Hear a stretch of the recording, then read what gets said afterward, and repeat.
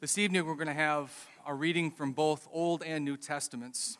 In the bulletins there should be an insert with the notes for tonight's study, also a reading from the larger catechism that we're going to be looking over at the end of the sermon.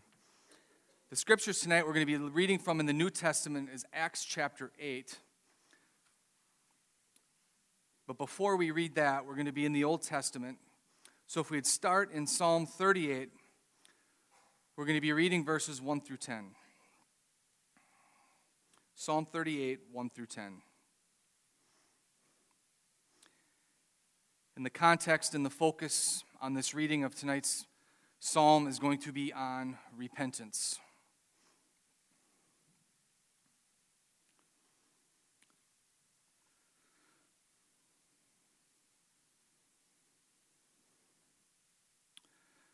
So verse 1. O Lord, rebuke me not in your anger, nor discipline me in your wrath. For your arrows have sunk into me, and your hand has come down on me. There is no soundness in my flesh because of your indignation. There is no health in my bones because of my sin. For my iniquities have gone over my head. Like a heavy burden, they are too heavy for me. My wounds stink and fester because of my foolishness. I am utterly bowed down and prostrate. All the day I go about mourning. For my sides are filled with burning, and there is no soundness in my flesh. I am feeble and crushed. I groan because of the tumult of my heart. O Lord, all my longing is before you. My sighing is not hidden from you. My heart throbs, my strength fails me, and the light of my eyes, it has also gone from me. Now if we turn to Acts chapter 8, starting in verse 9 this evening, we'll read, and this will be the text tonight that we base the sermon on.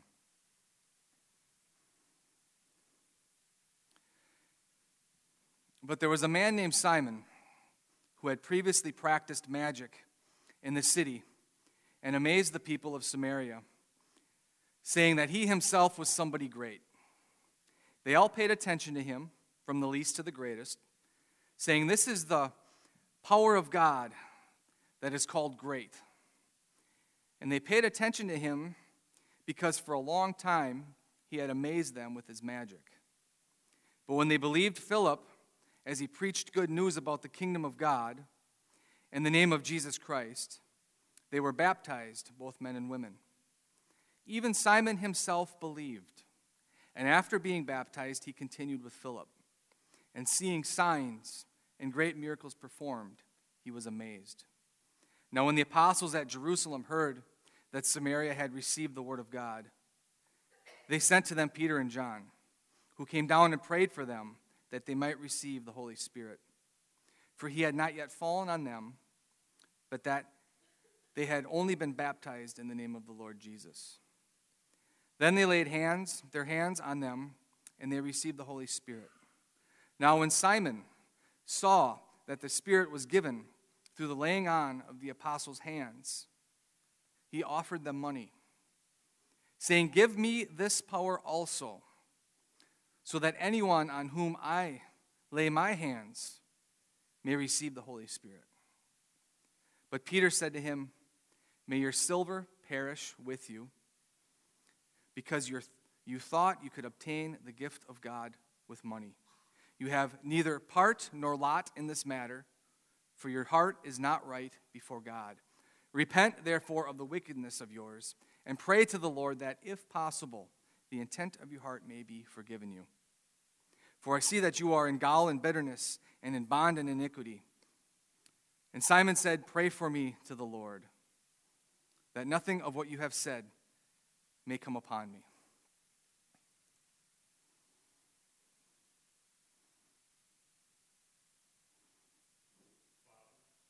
We ask that you will open our hearts and minds to the message given by Mr. Bissett.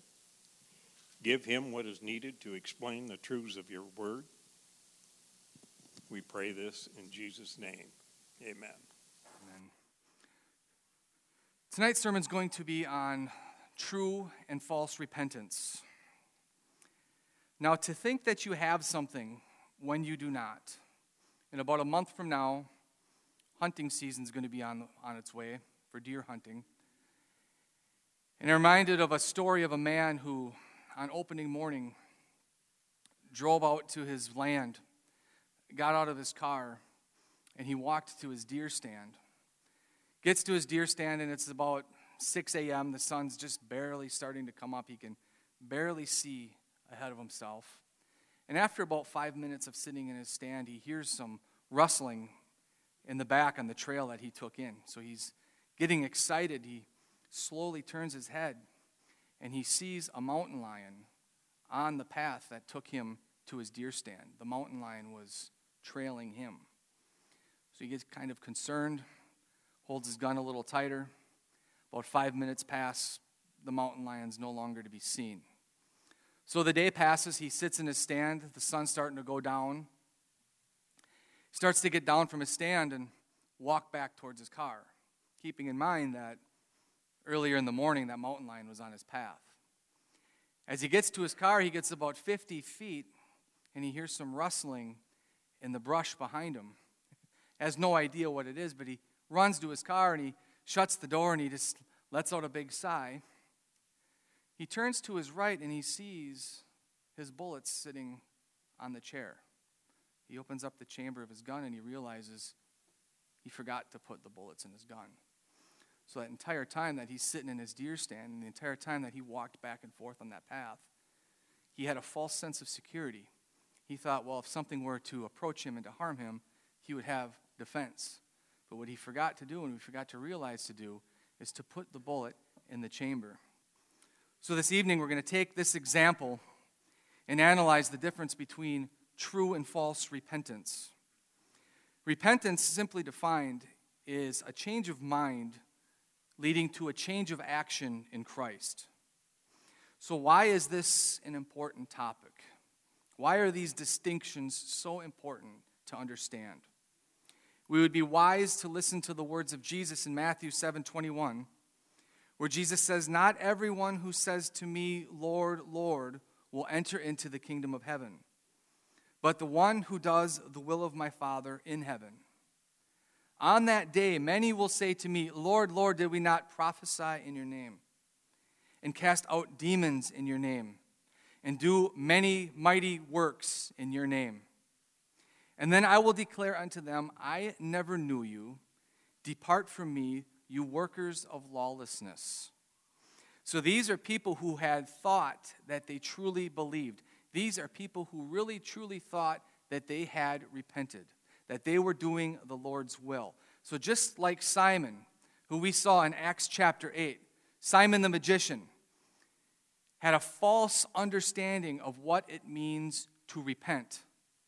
Tonight's message isn't intended to belittle or demean or point fingers at anybody, but the purpose is to give a true spiritual diagnosis of what the Lord requires for the salvation of our souls.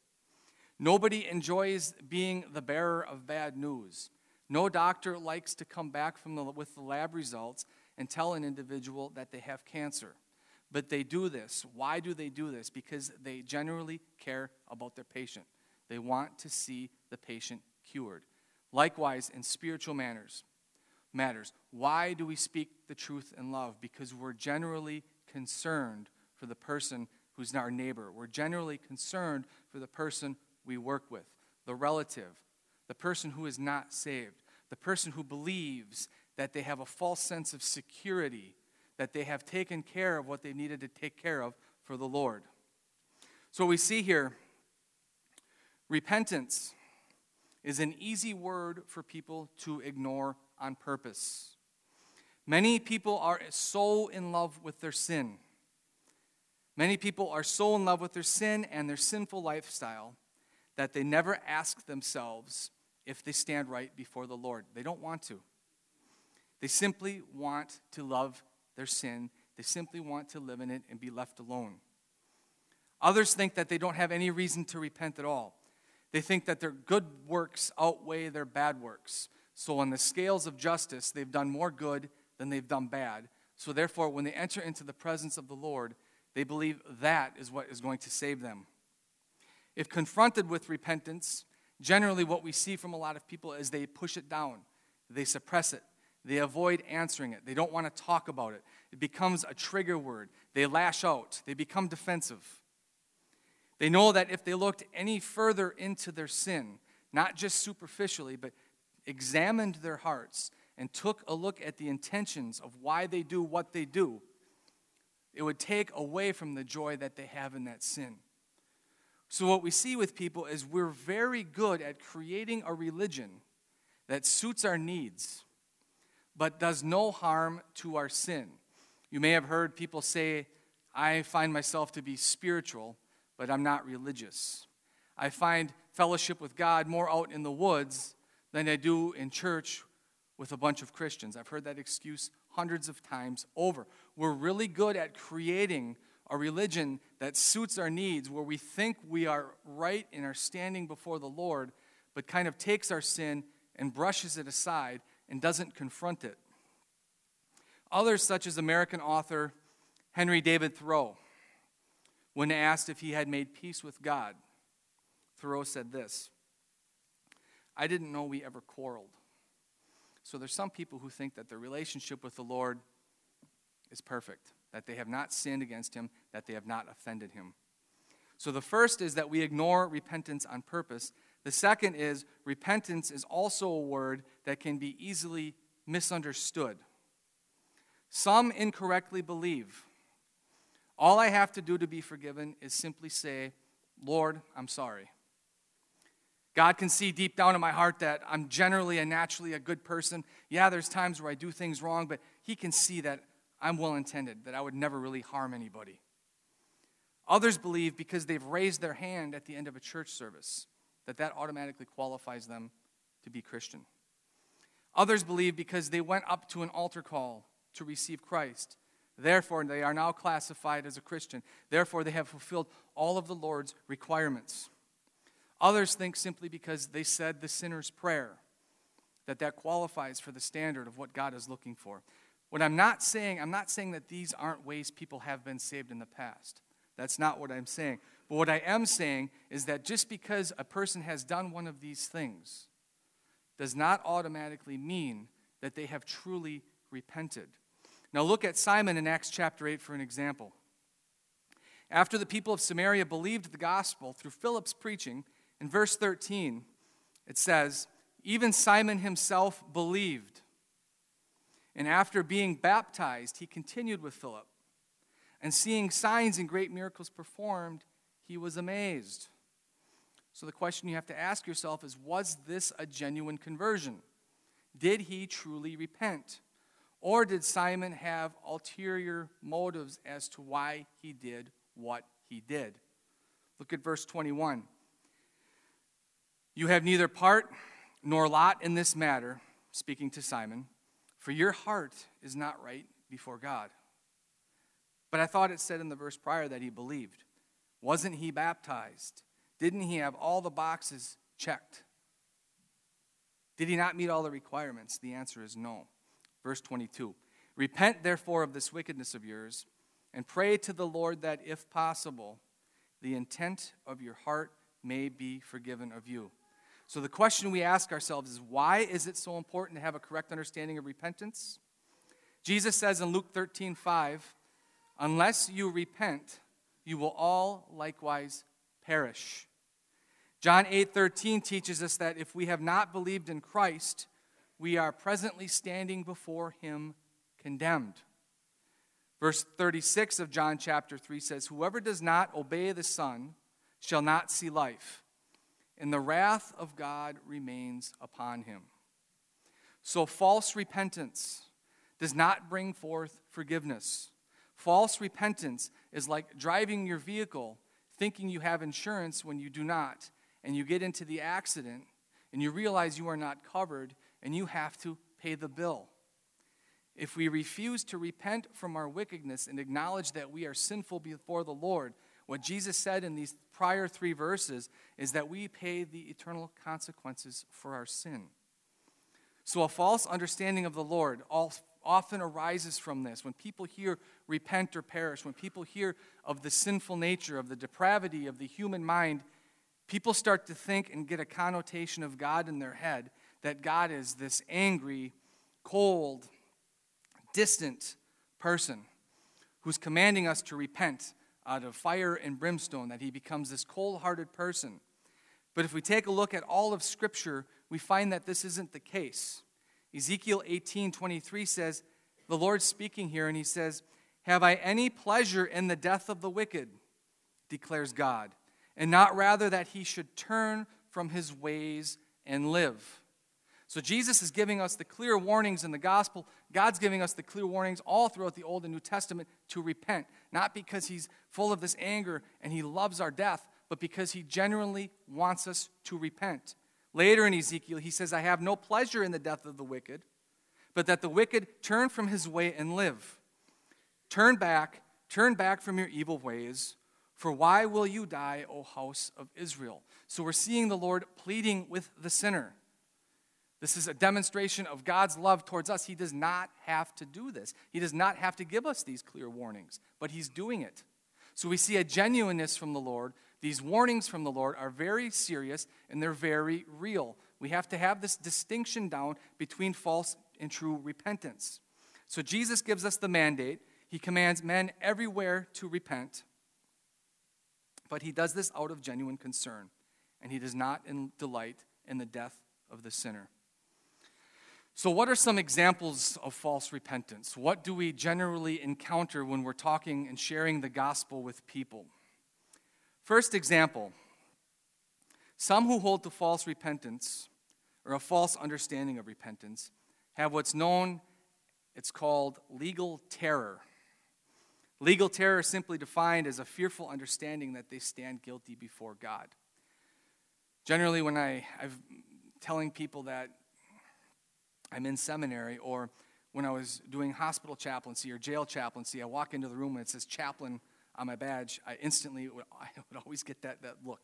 I can't really describe what it was, but it was an instance of, I go to church, I believe, they become defensive real quick.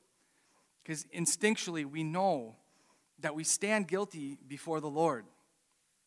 They know deep within themselves that there's true moral guilt, but they only fear the punishment. They are concerned only with the consequences of their sin. They do not have a genuine repentance towards the Lord. So if you're still in Acts chapter 8, look at verse 24, the example of Simon. Verse 24, Simon answered, "Pray for me to the Lord, that nothing of what you have said may come upon me." So we're seeing here Simon is not seeking genuine repentance, but rather a way out of experiencing God's judgment. So there's a difference here. There's this legal terror. We know we stand guilty before God. We're scared of the consequences, but we don't want to repent. Legal terror further illustrated. Revelation chapter 16. I'll read verses 10 and 11. "The fifth angel poured out his bowl on the throne of the beast, and its kingdom was plagued into darkness. People gnawed their tongues in anguish and cursed the God of heaven for their pain and sores. They did not repent of their deeds." Revelation 6 says this, "The people of the earth hid themselves in the caves and among the rocks of the mountains, calling to the mountains and the rocks, 'Fall on us and hide us from the face of him who is seated on the throne and from the wrath of the Lamb.'" So there's fear there. They're chewing off their tongue. They're hiding under the rocks. There's genuine terror, but what we're not seeing is true repentance. It is one thing to be a terrified sinner. It is quite another thing to be a repentant sinner. Fear does not automatically result in true repentance. Example number 2, the vow maker. When I was a chaplain at the jail, I would often read the annual sheriff's reports, and they have statistics and all of the numbers. And I came across a statistic that said 72% of the current inmates of that year will reoffend. meaning 7 out of every 10 people who are in that jail will commit another crime and be back. So 30% who go in never come back, but 70% do. I can't remember how many times I would have a one-on-one with an inmate or be preaching a Bible study in the jail. And the inmate would swear up and down. He vowed to get his life together. He vowed to get new friends and get rid of the old ones. He vowed to find a good church. He promised he would get help and he'd get treatment. A month or two would go by, the name would come back on my list, and he'd be right back up on my Bible study. That happened so many times. Now, what we're seeing here is the vow maker who thinks by his own efforts and by his own will and by his own determination, he's going to get this done.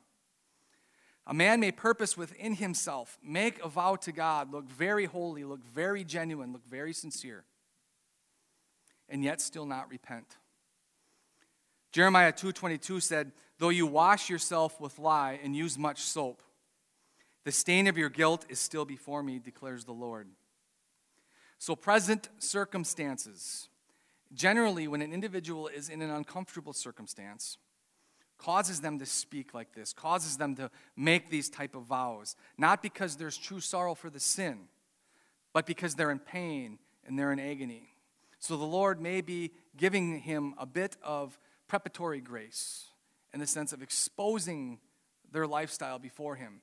And when they come in contact with circumstances that are very uncomfortable, they realize that they're standing guilty before the Lord, and they have this inner desire to do good. But the second their foot gets out and tastes that freedom again, they end up turning right back around and going into the lifestyle that they're trying to previously get away from. So an example of this that we see in Scripture, if we remember the plagues of Egypt, Pharaoh and the plague of hail and thunder knocked down all the trees and plants and the vegetation. Pharaoh said, "This time I've sinned. The Lord is in the right. I and my people are in the wrong. Plead with the Lord, for there has been enough of God's thunder and hail. I will let you go. You shall stay no longer." So Pharaoh's tapping. He's had enough. That plague, he said, that's it. So Moses stretched forth his hand, and the plague stopped. Did Pharaoh truly repent? No, he still hardened his heart and did not let the children of Israel go. So we see, just because we make a vow to the Lord does not mean that we have truly repented. Example number 3.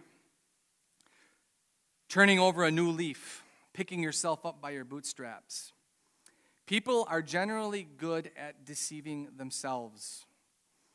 When they become aware that they stand guilty before the Lord, instead of repenting, they try to present their own efforts and deeds before the Lord to compensate for their sin. Through their actions, they demonstrate discipline and responsibility, but in their heart, there is no real change. Now, the world has always approved of this type of repentance, the type of repentance that they are coming clean, that they are admitting that they're wrong, that they're making a change, that they're developing a new me. The world has always applauded this. But in spite of this, when God convicts their hearts, they feel the need to establish their own justice before him. They do something good in return. They kick the habit. They become more responsible. They donate their money. They give themselves to charity. These are good things, but they're external things. Instead of repenting from the inside, instead of a true repentance, a true conversion before the Lord, they cover it up with their exterior works.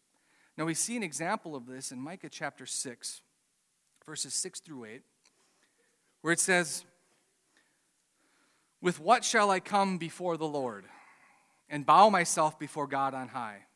Shall I come before him with burnt offerings, with calves a year old?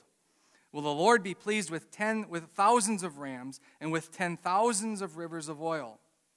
Shall I give my firstborn for my transgression, the fruit of my body for the sin of my soul?" So what more does the Lord want? What can I do? Can I give this? Can I give that? Being very exaggerant. What can I do before the Lord? In verse 8, he says this, "He has told you, O man, what is good. And what does the Lord require of you? But to do justice, to love kindness, and to walk humbly with your God." So what God commands these people to do is exactly what they thought they were doing. But because it was simply an external affair and not an internal one of the heart, they were sinning before the Lord. So a person may be rehabilitated and yet never have repented. Turning over a new leaf, picking yourself up by your bootstraps can be very dangerous. Why? Because what you just did before the Lord becomes an idol. What you just did by your own efforts, you put in between you and the Lord and say, okay, Lord, now you're going to accept me because I did this based upon my own efforts. It causes them to think that they've met God halfway.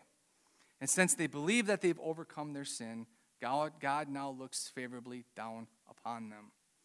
So we see here people can be very rational and practical at times. It's not hard to see when a specific type of sin is ruining our lives, but instead of true repentance, we find a detour. We find a way to get around that so we don't have to confront God face to face. So we don't have to give up specific sins that we love and hold on to. Rather, we dismiss the sin. And the simple dismissal of sin does not automatically result into a changed heart. So indicators of false repentance. Again, the seriousness of when a doctor comes in the room and shares the lab results with you. You want the truth when you hear these things. If something is wrong with you physically, doctor, just please tell me what it is. You want that from the doctor. Same thing spiritually when we give ourselves a spiritual diagnosis. We want what the truth of the gospel says about our sinful condition. So what it comes down to then is the sensitivity to our sin. If you find yourself laughing and mocking at Christianity and biblical studies, if your mind is set only on the things of this world and you don't have any desires for the kingdom of God, if you lack the desire to deny yourself, to submit to the lordship of Christ, if you find that your walk in the woods is more spiritual than fellowship with other Christians in church, that may be a good indicator that false repentance has happened. So, we discussed false repentance. Now, shifting gears, what is true repentance? And if you take out your insert, we have Westminster Larger Catechism, question number 76. It defines this perfectly. It says, what is true repentance? I'll read through it one time and then we'll break it down.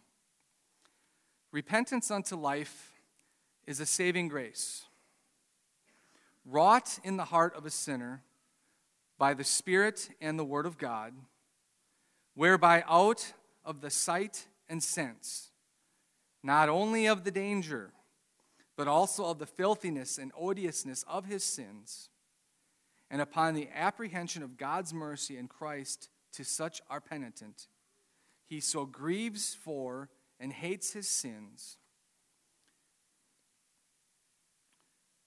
as he turns from them all to God, purposing and endeavoring constantly to walk with him in all the ways of new obedience. Let's break this down. First of all, repentance unto life is a saving grace. So the Lord grants us the saving grace to repent. Due to our sinful nature, due to our depraved nature, we don't have the desire to do this on our own. The Lord grants us this grace because of our depravity. So how does this come about? Next it says, wrought in the heart of the sinner by the Spirit and Word of God, through the means of grace, generally through the preaching of the Word. When the gospel is preached, the sinner hears the Word. The Spirit convicts the person, indwells the person, resulting in a regenerated heart where the person believes and repents.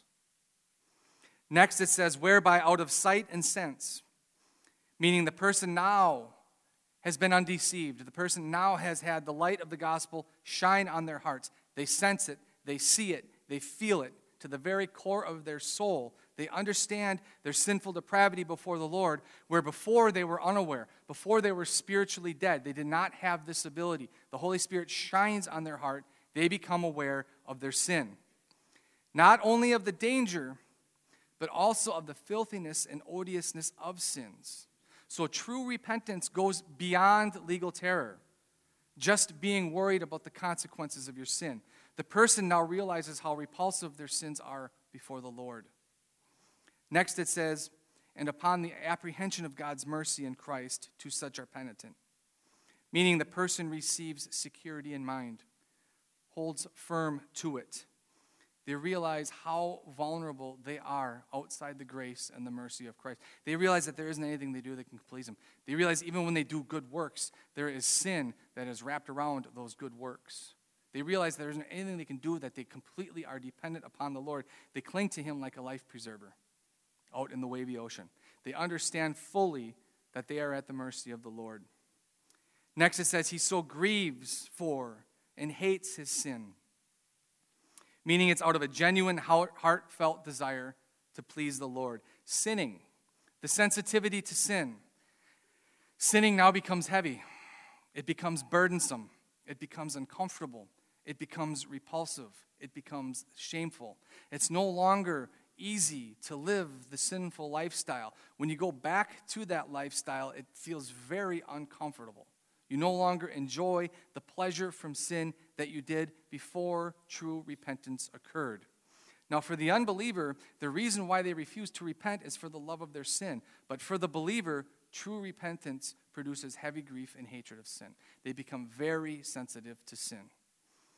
Continuing on, it says, as he turns from them all to God. So here we see the result of a changed mind is a transformed life. It recognizes that we do have a serious quarrel with God, unlike what Henry David Thoreau believed. It is not simply a temporal fix. It's not simply a way to get out of a comfortable present circumstance. It's not simply making a vow. It's not turning over a new leaf. Rather, Christ is Lord over every aspect of our lives. And lastly, purposely pursuing and endeavoring constantly to walk with Him in the ways of new obedience. So true repentance results in an everyday desire to serve the Lord. Richard Baxter said this. He said, true repentance is an anger or great displeasure with ourselves for sin, and a hatred of sin, and a loathing of it within us. If we look at Psalm 32, I'll just read this for you. David loathing his unconfessed sin.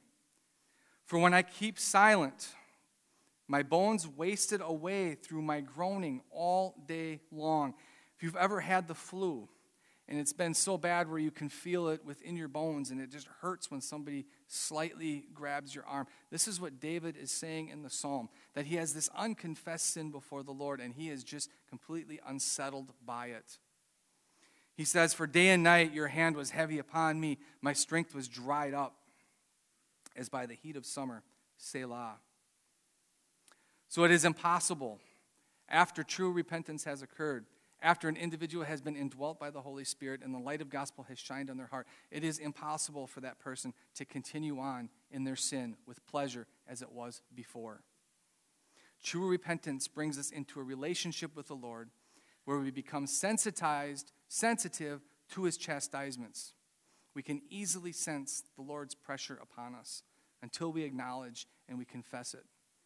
So the power of sin is broken in our lives after true repentance, but the presence still remains.